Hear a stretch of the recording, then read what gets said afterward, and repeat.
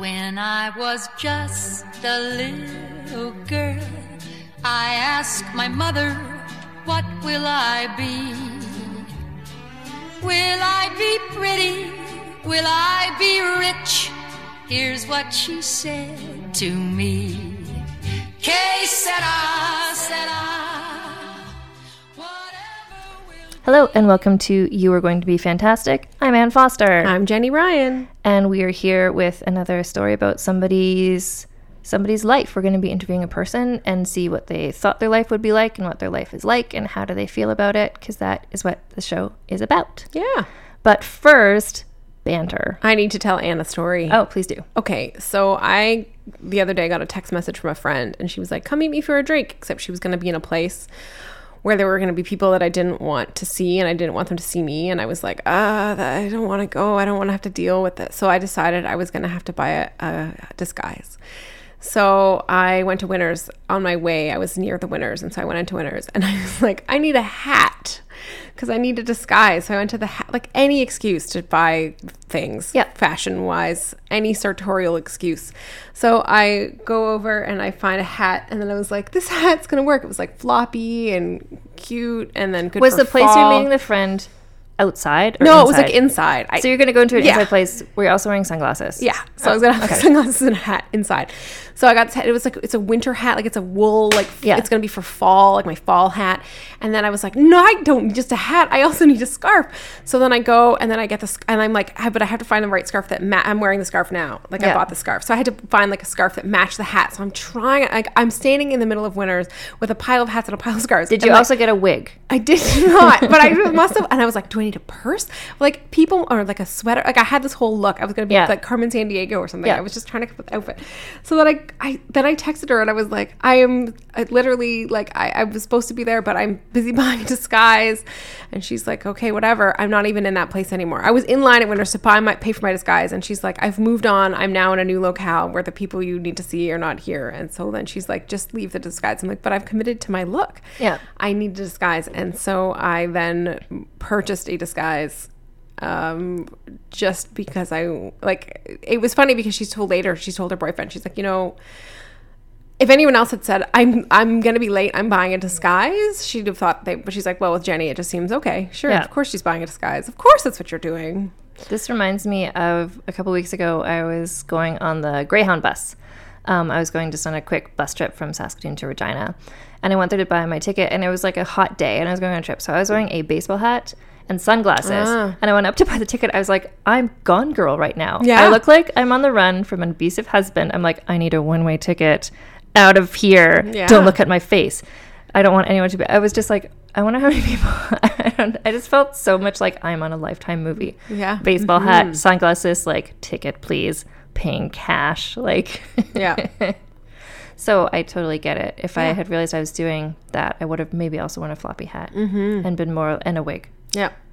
That's an amazing story. If you have a story about any disguises you've ever worn to avoid people or just for fun, let us know. You are going to be fantastic at gmail.com. So who are we interviewing today? Tasha Hubbard. And who is she? She is a filmmaker. She is a Saskatoonian. She just finished her PhD. She is a mom. So we're going to learn all about her life. I'm very excited. She is not in any way related to the library world that we're aware of. Perhaps we will learn something. Maybe she'll be like, oh, I spent my youth working in a library in my small town. I don't know. Anyway, but so we'll get right to it and we'll talk to Tasha and we'll learn all about her life. Okay. Hello. Anne and I are here today with Tasha Hubbard. And we're going to ask you some questions about your life, Tasha. Are you prepared? I think so. Okay, so why don't you tell us what do you do currently? Like, what's your job, your kind of life? Just a little snapshot, and then we'll go back in time and figure out how you got there. Sure. So I'm an assistant professor in the Department of English at the University of Saskatchewan. I teach Indigenous literature and film. I'm also a practicing filmmaker. I mainly make documentaries, although I've been starting to do some writing for drama. And I'm a single mom. So those are my 3 things. Okay. So, Professor, filmmaker and mom. Mm-hmm. So when you were like 16, 17, were any of those three things you thought you'd be doing? No. I had assumed at that age of 17 that, you know, I would eventually have a family, and that was long down the road. My mom didn't get to do a lot of the things that she wanted to do, my adoptive mom. And so she'd always raised me from the time I was quite young to like never share my bank account, always have my own money. Yep. You know, for her it was don't be a teen mom. You know, wait. Like I was always told, wait, you can have children in your 30s. Like you don't need to do that right away. And I could do whatever I wanted. Right. Okay. those were her messages. So yeah, I assumed down the line I'd have a family. I didn't see myself as an assistant professor doing the academic path. Definitely didn't have film on my radar at all. So you weren't like a kid who watched a lot of movies and thought, I want to make movies one day. I did watch a lot of movies. We were the first family in our small town to have a VCR. Oh. And I completely remember the day that my parents brought it home, and we thought we were getting a video game. My brothers and I thought we were getting like Atari or Coleco, Right, and we were really excited. Yeah. And then they pull out this big gray box, and we're like, what does that do? And my mom's like, it plays movies. So we did. We watched a ton of movies as kids. Okay. My mom would arrange to get them shipped on the bus to our small town. Where were you? Where did you grow Yeah, up? what's this small town called? Ogama. It's about an hour south of Regina. Ogama. Yeah, Ogama. Halfway between Weyburn and Assiniboia. Oh. So yeah, that back then the bus went everywhere, and so she had an arrangement with a video store that they would, and I think they even just selected movies. Like I don't even think we had a choice. We would just get like a group of movies every couple weeks, and That's so that's so great. yeah, we'd watch the heck awesome. out of them. Like I still watch movies over and over again because I actually enjoyed the third or fourth viewing because Right. you'd see things you didn't see in the details and stuff. It's kind of cool to have them chosen for you too, because then I don't know, like myself, if I was a kid, I'd be like, I want to borrow that movie where Barbie goes to the 50s again. That's all I would ever watch. But this way, you're like forced to expand Well, into it also- things you wouldn't have chosen. It also means that you don't like it. It makes you watch all kinds of things you might not watch. Like now we can all now with like Netflix or the whatever, wherever you go, you can just hand pick. So no one just turns on the TV and watches what's on anymore. We all can kind of curate, but this way someone else was making you. Oh, you were exposed to so much. That's super cool. Okay. So I was just gonna say, so you're watching lots of movies. So in But never, retrospect, I can see it, but I never, it just wasn't. I always had an interest in social justice. Like I can remember that being young, like wanting things to be fair and being upset if people in my little group, of small town classmates, if people got picked on. My mom said I was, right from the time I was small, she said I was the one who'd be like, no, you can't treat people like that. You had brothers. Were you the littlest in your family? No, I was the oldest. Oh, okay. By quite a bit. Okay. Yeah. I was adopted out, and so my birth parents are Indigenous to Saskatchewan. Like my dad's Cree and Dakota, and my mom is Cree and Saulteaux and Métis. And then I got adopted at birth. I spent a few months in a foster home, and then I went to the home that I grew up in. And my first adopted dad passed away when I was little, and my mom remarried. And so she had 2 children with her second husband. Oh, okay. So they're 4 and 7 years younger than I am. So yeah, I spent a lot of time taking them on adventures so they were out of my mom's hair so she could get stuff done on the farm. We grew up on a farm.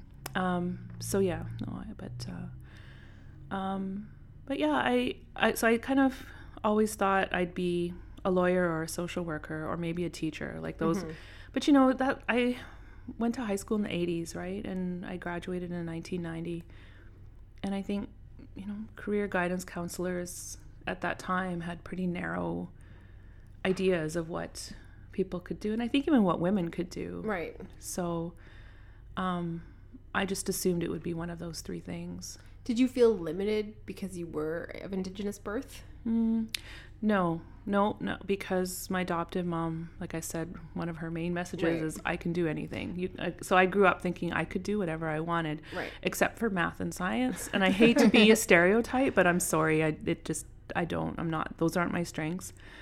You know, I have a birth sister, who's like she's brilliant, and I'm glad, but I'm not. Like I knew I would work with words in some way. So you're always, I mean, you're doing this stuff with English now. So were you a big reader as well as a big movie watcher? Absolutely. Yeah, my mom says I spent my childhood with my nose in a book. I read, and I read above my reading level, and I remember sneaking her like those thick historical romance novels, and I think I was like 7, and I'd just read the whole thing and get immersed in the story, and I'd see the book in my head, right? Like I just love that feeling like a movie.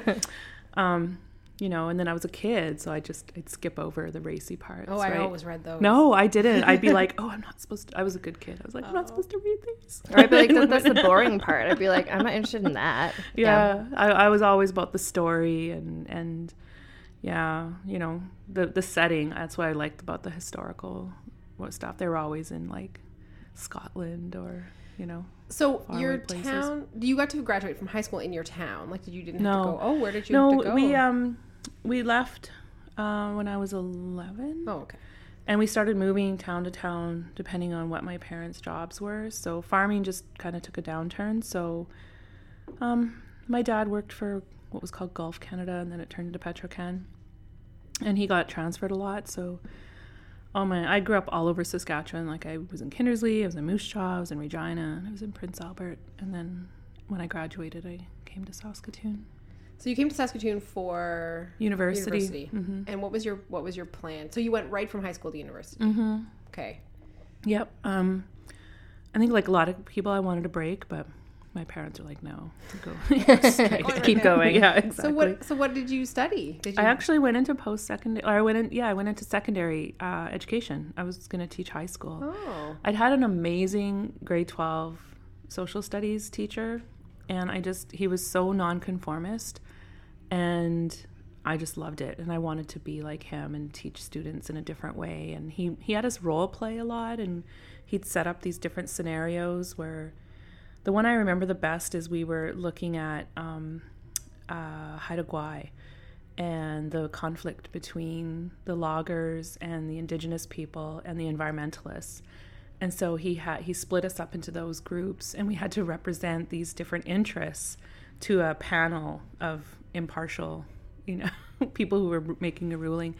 And so we would spend like a couple weeks researching our position and learning about it, and then debating it over a few classes. And that's how we learned the whole way through, and I liked that a lot. He ended up going on to be a professor of education at the University of Alberta. But I thought, I could be just like him. But I got into first year education and liked it, but actually my professor took me aside and he's like, I don't think this is for you. Wow. Really? Mm-hmm. Why? He told me he thought I would get bored. Oh, you were too smart to be a teacher. Well, I don't know. I wouldn't say that. But I see what he's saying, because I've done something different. Usually it's like 3-year blocks. I've done something different all the way through. And that's partly why I feel okay landing where I have, in that I can always do something different. So what did that feel like to be told?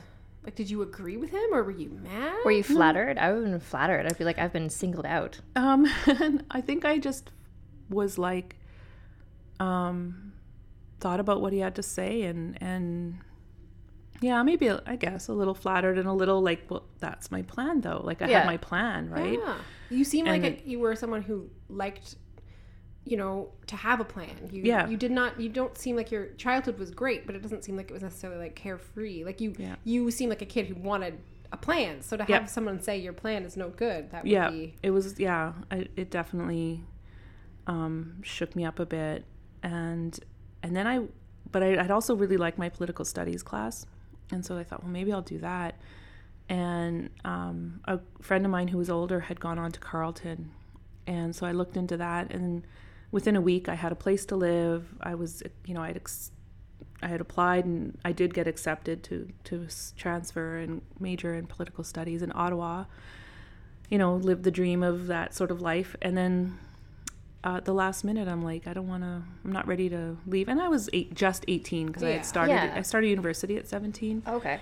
So, and then Which I'm like, is sorry, I'm just like, wow, it's so young to be deciding what you want to do with your life. The rest of your life. 17. Right? Yeah. And that I had a plan when I was 17. Yeah. Like I can remember telling my stepdad, he came to visit me, and I'm like, I know everything. Like I know what I want to do. I know how things work. And he just kind of looked at me and went, and then later on, that was when I got told, your plan's no good. Yeah. So it is young. And so I don't remember how I ended up or why. I think because English was my best mark in my first year. And I enjoyed it. Because I loved to read, and I, really loved novels. And I thought, well, maybe, it'll give me a broad enough foundation that I can then pick different things to do. And that's really ultimately what happened. So you stayed in the English. I majored in English. And then when did you decide that you were just going to be an academic? Oh, not for a long time. It didn't just happen accidentally? No, my family always wanted me to do my master's, like my mom and my grandparents. And so when I finished my degree, and I did kind of farted around the first 2 years, but then the last 2 years I buckled down and did well enough to do a master's degree. And you enjoyed the university thing, like you enjoyed classes. I enjoyed classes, writing papers, and I'm still not a lover of writing, but I liked the research actually. Yeah, okay. That's what I liked doing, was the research, and then the writing had to come because I couldn't just walk into I wish I could. Even now I'm like, why do I have to write down these things? I want to just walk into a journal office and tell them this cool stuff. Tell them this stuff. And find someone else to write it, but I'll take the credit. I know. Can you just hire someone to find this out? Yeah, which helps me in my teaching, I think, because I think a lot of students have an aversion to writing, and I know that. So it's like strategies on how to get stuff down on the page. Because you teach that I use myself. Some first year classes. Yeah, I do. I teach, and so I'm teaching composition and comprehension and all of those sorts of things for first years for sure. Where did the filmmaking come from? So that's sort of mixed with my. So as I mentioned, I was adopted, and so when I was about 14, my adopted mom asked me if I wanted to start looking for my parents, and that she and my late dad had said that they would always do that. That was the intent, that they would help me find my family. And so I started looking, and Indian Affairs wouldn't help, and neither would social services, because I wasn't 18. Oh, okay. But we decided to hire a lawyer, and a Cree lawyer, and we knew a few things, some details about my birth parents. Like my birth mom had gone to university the year before I was born in the early 70s, and there were so few treaty Indigenous people at university, so we kind of thought it might be easy, and it was. He said she was like the second person he called. Oh wow! Mm-hmm. So he just cold called people. He did, and said, "Did you have a baby in such and such a year?" Yeah. Wow. Yeah. Well, that's risky, because someone could say no. Yeah. Well, and my mom had prepared me for that. Like she had said, people have, they go through Indigenous people go through hard times.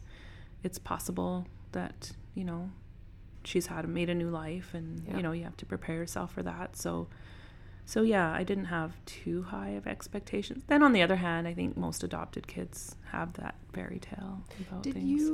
Did you have any, because you were raised in a white family, did they have any kind of connection to the Indigenous community around you? So it wasn't like you really knew a lot of the culture? Or? No, and if you look at a map, where Ogama and Avonlea are, the closest reserve is about 100 miles away, if not more. So no, very little contact. my family tried. Like I got books and things, but a lot of those aren't that great. Well, right. So Well, especially, I think In the now 80s, yeah. there's more. it's way better now. Yeah. I mean, but yeah, I'm talking like the 70s. Yeah, like and 70s, 80s, and 80s like, would have it's been, not yeah. too much. I can imagine like some of those videos coming on the train or coming on the bus would be like show up and be these like racist sort of westerns or something, right? Oh, Like, for sure. yeah, but Yeah. lots of opportunity for your family to talk Yeah, about. maybe. Let's look at the racism in the culture. Yeah. So I guess in my early 20s was when I'd met my parents when I was 16. Both my mom and my dad. Had they stayed in contact with each other? No.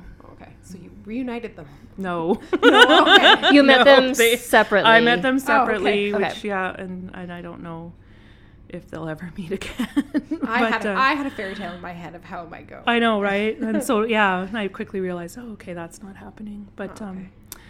no, so I met them separately and got to know them separately over the years. And I guess it was my early 20s. I had my degree, and I was trying to figure out now what I have the degree and The master's or just the just the undergrad. Okay. And I was kind of done. I needed a break, and that's what I told my family because they wanted me to keep going. And I'm like, Right. no, I'm going to take a year or two off. It turned out to be 9 years, which they still point out to me, but 9-year break. yeah, What but did you do for that's 9 when I years? started getting into film. So I taught at SIFC for a couple years, teaching sort of composition and grammar and to SIC is so Saskatchewan Indian Federated College, now the First Nations University. okay. But the Regina campus. So I taught students who were coming back after a long time of being out of high school and So they needed support to get into were first they year your English. age? No, they were older. Almost Okay. everyone. I was like You were like 20. 22. And they were like 40s. Yeah.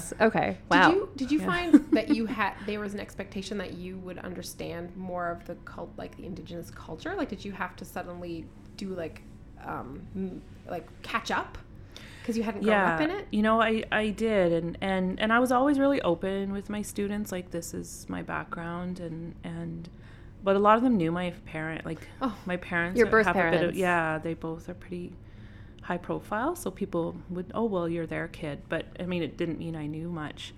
But it was kind of like the older ones, especially like the ones that were quite a bit older in their 40s and 50s, would be like, you know, you have your own knowledge you're bringing, and we need that. And then Right. they would sometimes share stuff with me in the class. It was a real reciprocal learning. Cool. Yeah. Some of the ones that were just a bit older than me weren't as that generous, but I remember like quite a few of the older students being really great like that. And I was starting to learn, you know, but again, more book learning, right? I was reading about Indigenous Right. people and not necessarily, you know, making those overtures in the community. But then I had heard about the Cree miniseries Big Bear that was going to be shot, and it was shot over the summer of 1998. So this was like on CBC or something? It ended up on CBC, and the big thing that was being talked about was that the director was an Indigenous filmmaker, and two of the producers were Indigenous, and so it was kind of, you know, touted as like it's a Right. shift, right? Yeah. It's our own people telling our own stories.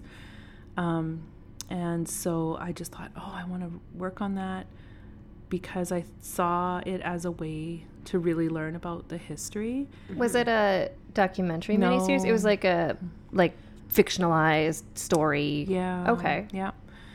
And my birth dad had been an actor in the 70s and 80s and a broadcaster, and so he knew quite a few people that were still, and so he knew the director, and so I met the director through my dad, and he sat and talked with me for a while. It's the late Gil Cardinal. He passed away this past year, but he was really generous, and I'm like, he's like, well, what do you want to do in film? And I'm like, I don't know. You know, I don't even know the roles. And I said, I'm a good writer. You know, again, the English degree kicked in, right? Yeah. I can write. And, Yeah. and he said, okay, well, you know, it's too early to hire, but, you know, well, they had told me who the producer was, and he was someone who lived in Saskatoon. So then I had to lobby that producer, and I just took in my resume, and he was like, yeah, we're not hiring yet, but thanks. And then I'd show up another 3 weeks later. I'm like, hi, and just dropping in. And you know, he kind of laughed at me and he's like, we're still not hiring. I'm like, okay. And then what happened was my adopted mom had suggested I apply to do a French language bursary, those summer bursaries where you go live in Quebec for 6 weeks. Yeah. And so I had applied and got in. And again, I think I was 18 and I didn't want to go. Like, I was kind of a homebody. And she's like, yeah, we didn't force you to go to Carleton. That's fine. You know, you wanted to go to university here, but you're going. And I had worked for them, right? And I'm like, no, I'm just going to work for the summer. And she's like, you're fired. And I was like, what? And she's like, you're going to Quebec. You're going to go do this. And it was ridiculously scary for me because I was kind of introverted. And but it was a good experience at the end. And I ended up going back the next summer and taking French during my undergrad. So at the time, I actually had some fluency. Like, I could speak and understand and read. It's all kind of gone now because I stopped using it. But at that time, it was still pretty fresh. And one of the co-production companies was a Quebec company, and they were having so much trouble talking. They needed somebody who could speak French. And so he hired me to do just some contract work, but to help with the French. And then the casting director came to the province to do local casting, and she needed an assistant. And I'm like, I'll do it. So I spent 2 weeks following her around and helping her. And after the end of the first week, she said, you have a real eye. You have a great eye for talent and for people. And so she said, I'm going to teach you. That's amazing. So I got this intensive casting session with this, you know, sort of, you know, one of the top casting people out east. And so then the production decided to hire me as extras casting. So I did that for the summer. Yeah. Yeah. And so that was my job for 3 months, was finding like hundreds of people. Wow. That's super cool. Yeah. And yeah, it was a great experience. I learned, and that was really like the extras were the ones who were like, who are you and where are you from? And they were the ones that were like, well, come to this powwow, or come to this community gathering. Yeah, they would have predominantly been Indigenous, right? Yeah. Yeah. So then wow, that's cool. Yeah. And that was a big turning point for me, and I was getting to know my parents better and doing all of the, you know, doing stuff with them.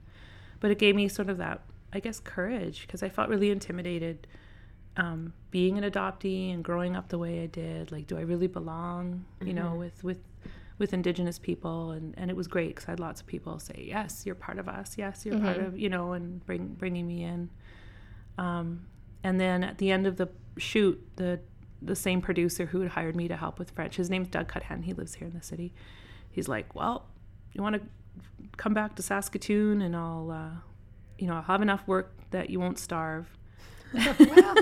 Well, how old were you? 24? I was 25. That's all I right? And you know, it was just me. I didn't have kids. I didn't have anybody to support. And he's like, oh, I produce documentaries, and I'll teach you how to make documentaries. And I was like, I'm in. So I worked with him pretty closely for about 4 years, and yeah, we did lots. So of is stuff. that learning like everything? Like, here's how a camera works. Everything. Here's how to edit, like all the bits. No, because I'm not the most technical person. Mm-hmm. So what I did learn was how to take an idea and shape it to a story, and then see that realized. And so basically he taught me like the writing and directing. Okay. A little bit of the producing, but I don't really produce. Like, it's really about taking the idea and the story and seeing it through. So I don't shoot my own stuff. I do shoot a little bit. I've learned over the years, but I don't edit my own stuff. And I work with a crew who do all of that. And, but yeah, that's what we did. And I did a lot of writing proposals and deciding what we're going to do. And then he just gradually involved me in the directing. And so we co-directed a production after a year. And then that's when 2000 was when the freezing deaths came to light. And we were on our way for another shoot. We were doing something else, but I remembered hearing the stories, and I'd heard a little bit about it ahead of time. You're talking about the Starlight Tours, because a friend of mine was close to late Lawrence Wagner's family, and so I'd heard that he had passed and that there was confusion around what had happened to him.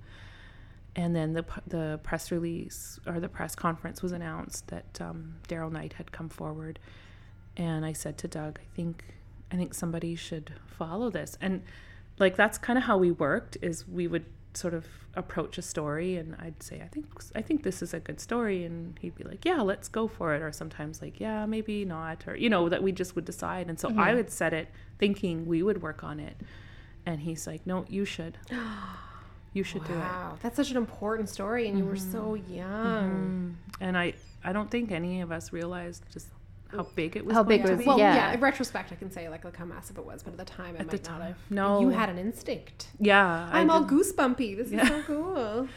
So yeah, I called a crew, and because we were on our way out of town, so I called a crew, and it was like 20 to 10, and the press conference was at 10, and I was like, can you go down really quick? Wow.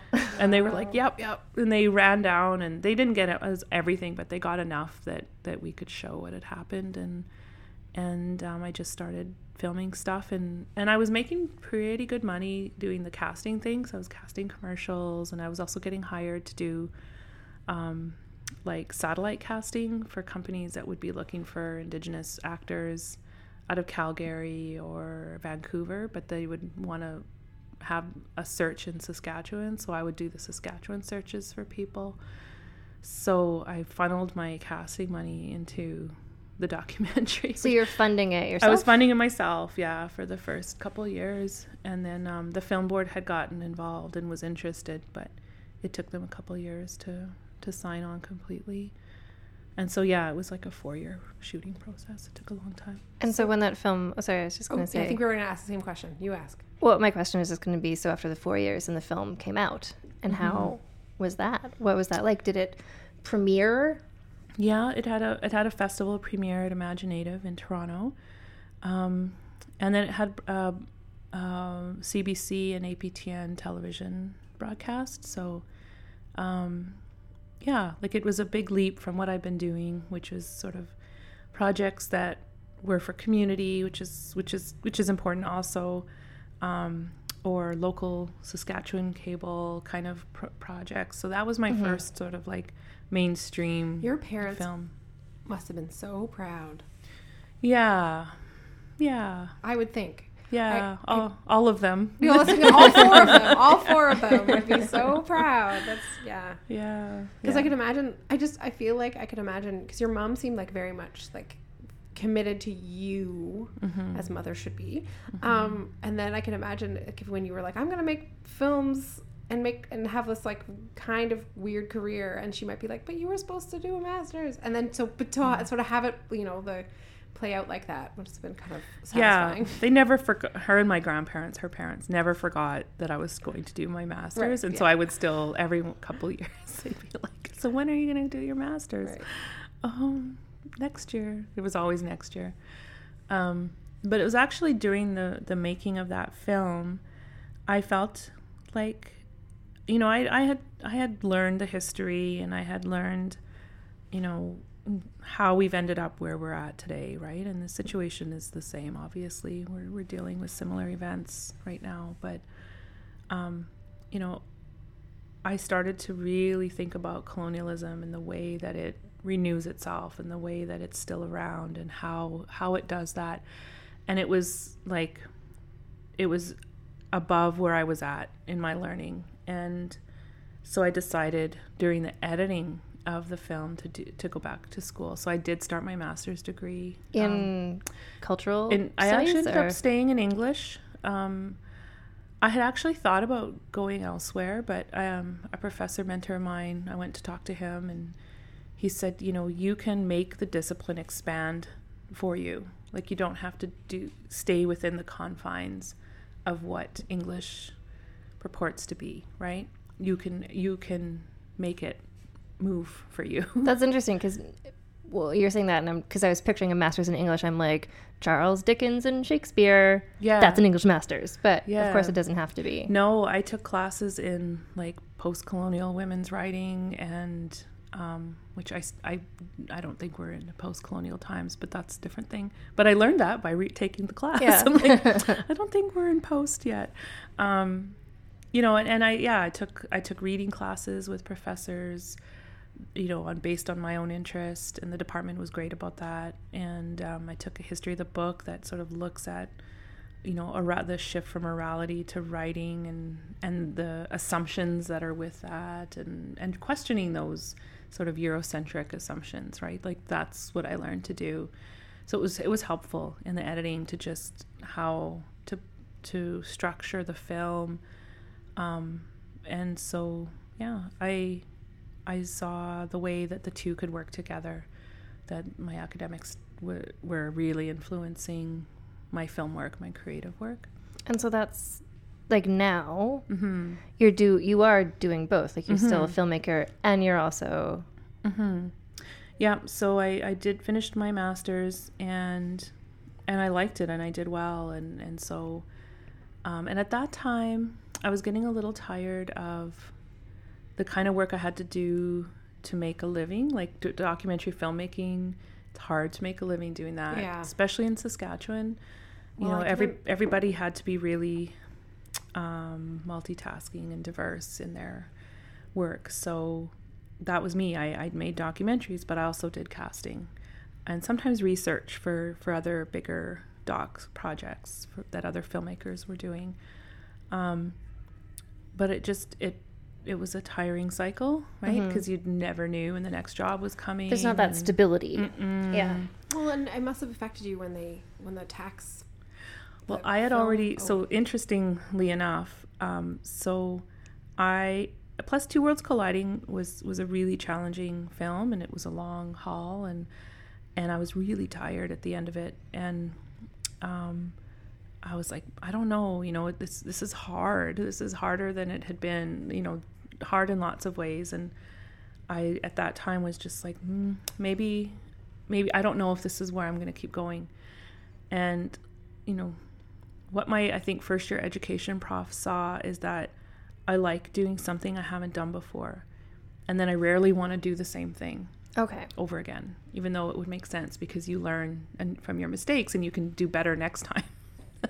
I'm like, no, I'm going to do something completely different and make new mistakes, right? Like, so yeah, I just wasn't sure if I wanted to continue to make those kinds of films.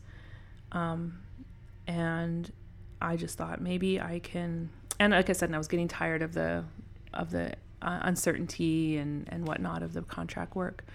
So that's when I thought, well, maybe I'll do a PhD and then I can maybe do both. I can teach and have that stability, but also make the films that I want to make and not have to worry about, you know, I got to go and your livelihood doesn't depend on those. Yeah. And you know, I think generally that's worked out. I did have a sort of thing come in where I was offered a job as a producer with the NFB.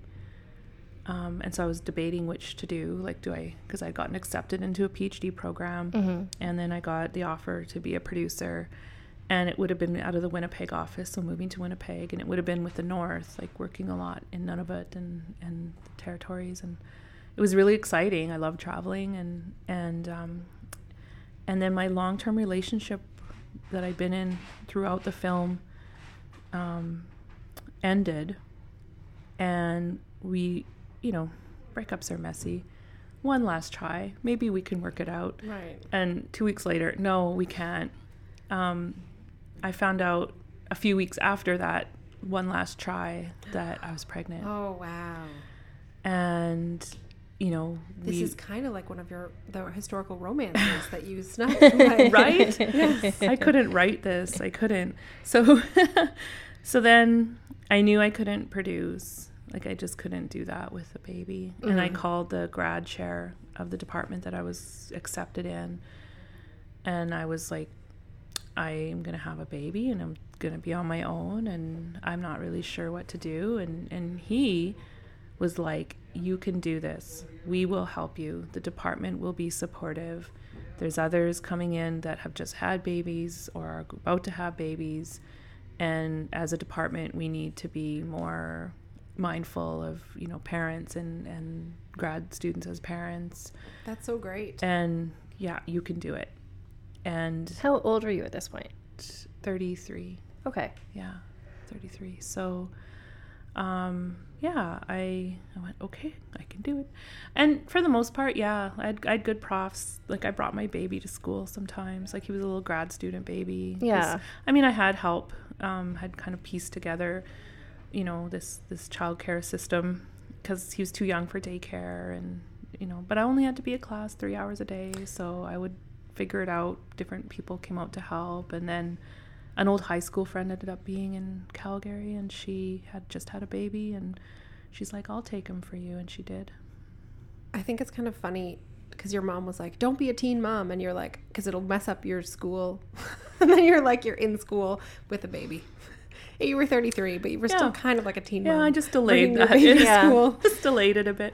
Yeah. But, you know, I actually, you know, in the times I struggled, because it wasn't easy, and I did struggle as a just single mom, and I'm like, why am I moving to a new city where I don't know very many people, and I'm having a baby on my own? Like, I'd kind of shake my head sometimes.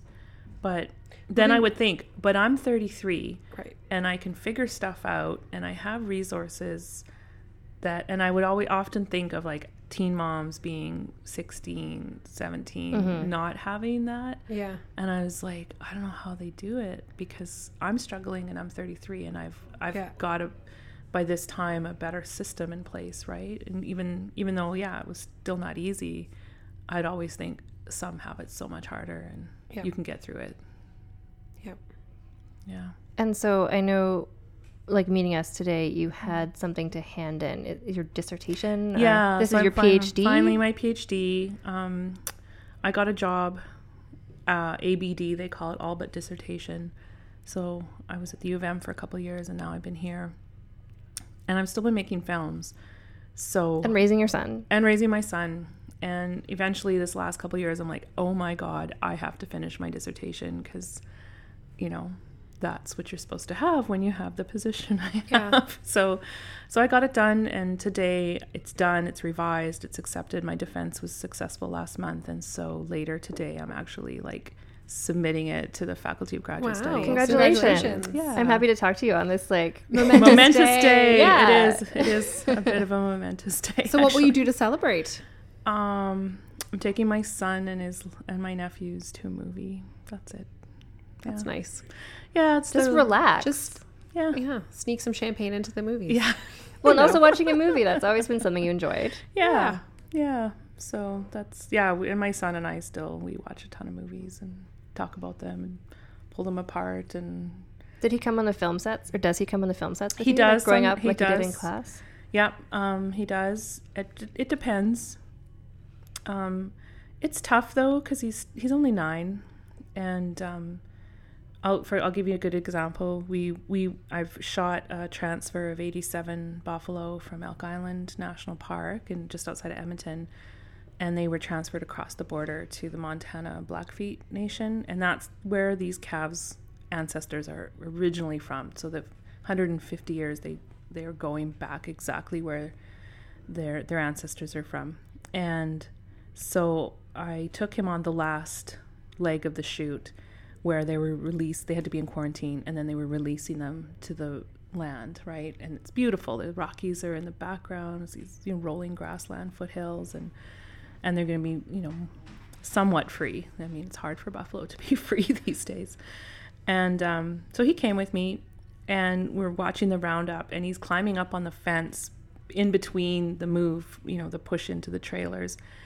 And he's looking around to see it. And then it's time that they're going to push these, buffalo through the chutes up onto the trucks. And I'm like, Kate, you need to move back. And he's like, no, I'll just stay here, Mom. And I'm like, because his 9-year-old brain Yeah. doesn't realize like a buffalo is so strong Yeah. and could like crash that gate down, and you know. Yeah. And he's like, no, because he's like, I really want to see. And I'm like, no. And on the other hand, I'm needing to tell my crew where I need them to set up and what we're doing. And so it works sometimes. And he got down and, you know, he pouted a bit and then afterwards I'm like, you know, those gates are nothing to buffalo. Like if they want to push them down, they will. And you'd be sitting on there. And he's like, oh, you know.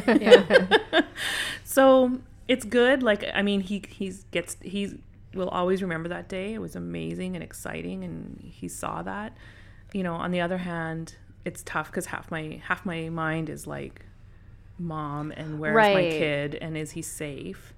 And the other half is trying to like direct, and directing it takes your whole brain. Yeah. So yeah, I pick and choose. There's some things I'll take him on, and some things I'm like, no, you can't come yet. I think when he's older, it'll be easier. Like when he's a teenager, I think, and he's really interested in it. I think he'll start. I'm gonna teach him how to record sound. Yeah. He's gonna be my sound guy. Yeah. He'll be on your crew. He's got a great ear. Like so you worked for your parents, right, on the farm, so then he'll work for you on the films. I pumped gas all through my teen years. I worked for them. Yeah, that was my high school job. Until they fired you. Till they fired me, made me go off into to the Quebec, world. into the world. So, so I don't feel like this is anything you thought you were going to be doing, but it seems like you have a fantastic life. I think. It's yeah, like, you know, I struggle to find the work-life balance that I'm happy with. I think because, yes, the film and academics fit together, they're also quite different, and the time commitment to both is pretty high. So that's where I'm at now, where I'm like having to really streamline what I do, because the dissertation was tough and I didn't see my child very much. Yeah. I mean, I did, but I didn't. Do you know what I mean? Like Yeah. every weekend I was writing, and he was off doing fun things with my family and friends, but he'd be like, I just want to be with you, Mom. And I'm like, I know. So that's where I'm at now, where it's, I really want to find a way to have a better balance, because Well, you've got the three things, like at the very beginning. So you've got the Mm-hmm. academic career, the filmmaking, and the son. So it's not balancing two, it's balancing three. Yeah. And like I said, there's sometimes ways they can fit. Like I can take my son with me on a great shoot, and he's been great places, and he knows that. He's been both sides of the ocean. He's, you know, traveled across the country to California. He's done a lot as a little kid, and he knows that. But, you know, yeah, he also has lots of I'm in my computer world, right? Writing, and he just wants me to be present. So, yeah. Well, now that the dissertation is done, I'm hoping. Yeah. So would you think you'll stay doing these three things for a while? Well, and that's what's great about filmmaking, right? Is it's a new thing. Right.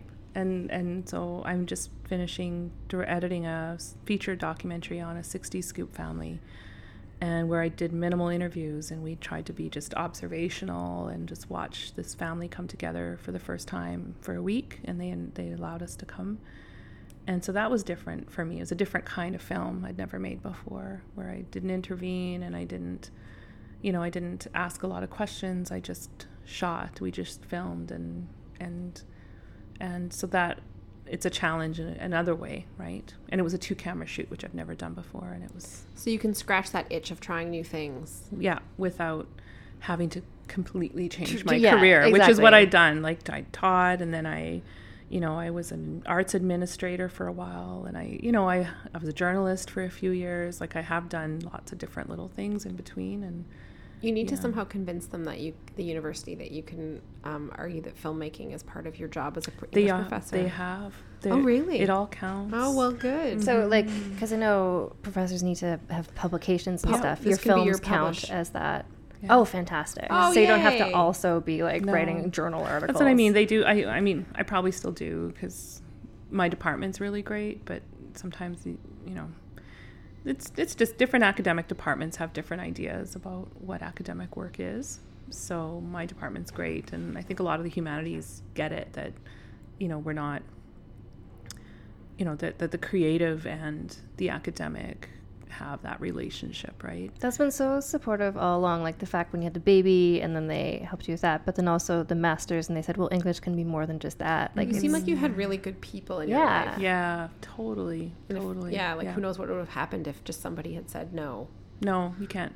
Yeah, I would. Yeah, if that one grad chair, I actually thank him in my acknowledgments in my dissertation, where he was like, he was retiring. He wasn't even there the year I got there, but he was like, yeah, and there were some that were less supportive for sure.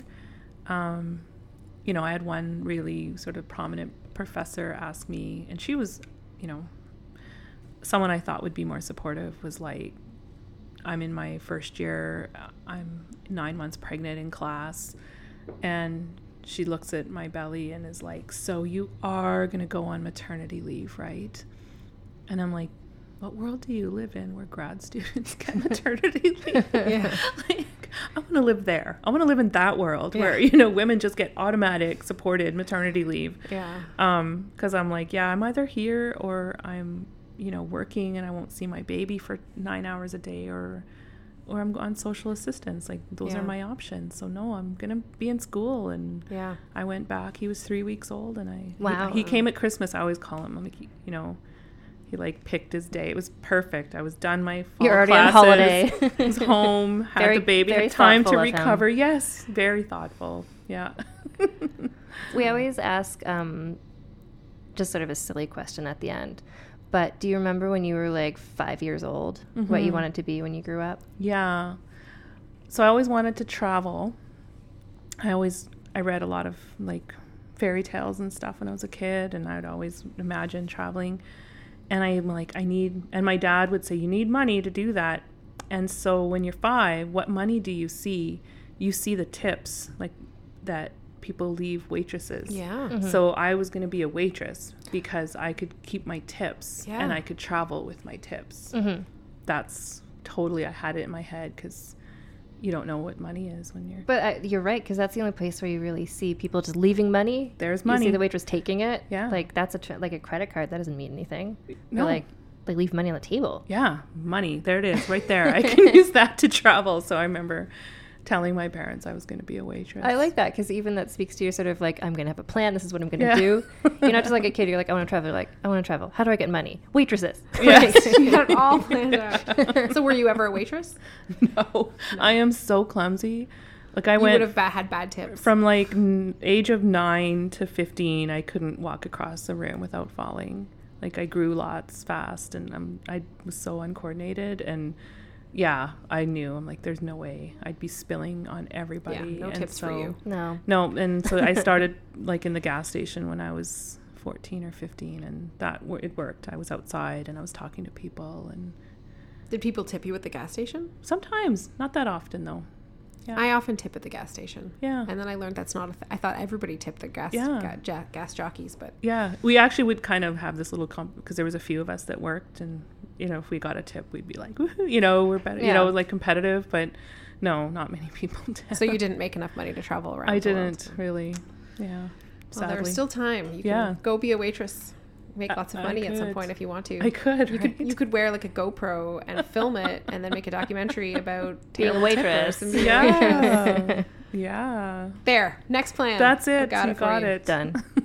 Okay. Yeah, but thank you so much for joining us. I Yeah, love you're welcome. I love how it all comes together. The Yeah. triangle of your life. Yeah, and you have so many areas of things that you know about. It's awesome, and I feel like your brain is full of things I want to know. Yeah. So, thank you for talking to me. Yeah. Oh, you're welcome. Thanks for having me.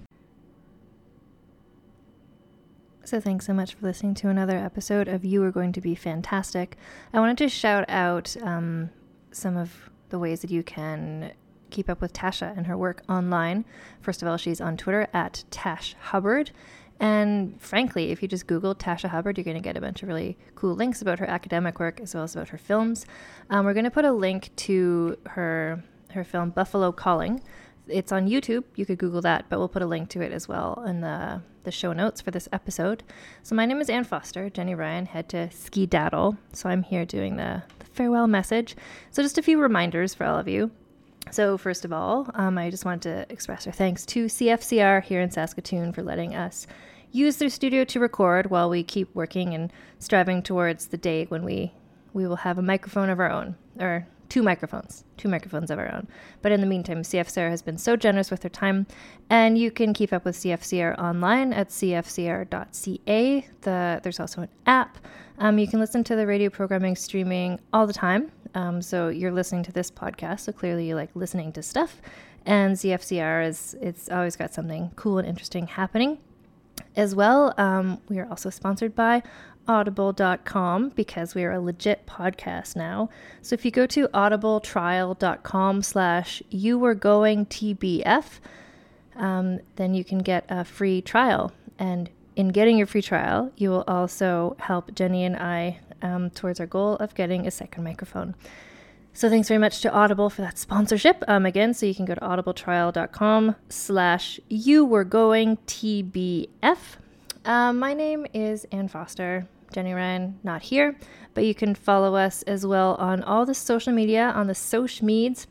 We are on Facebook and Twitter and Instagram, all at YWGTBF, which are, of course, the first letters of You Were Going to Be Fantastic.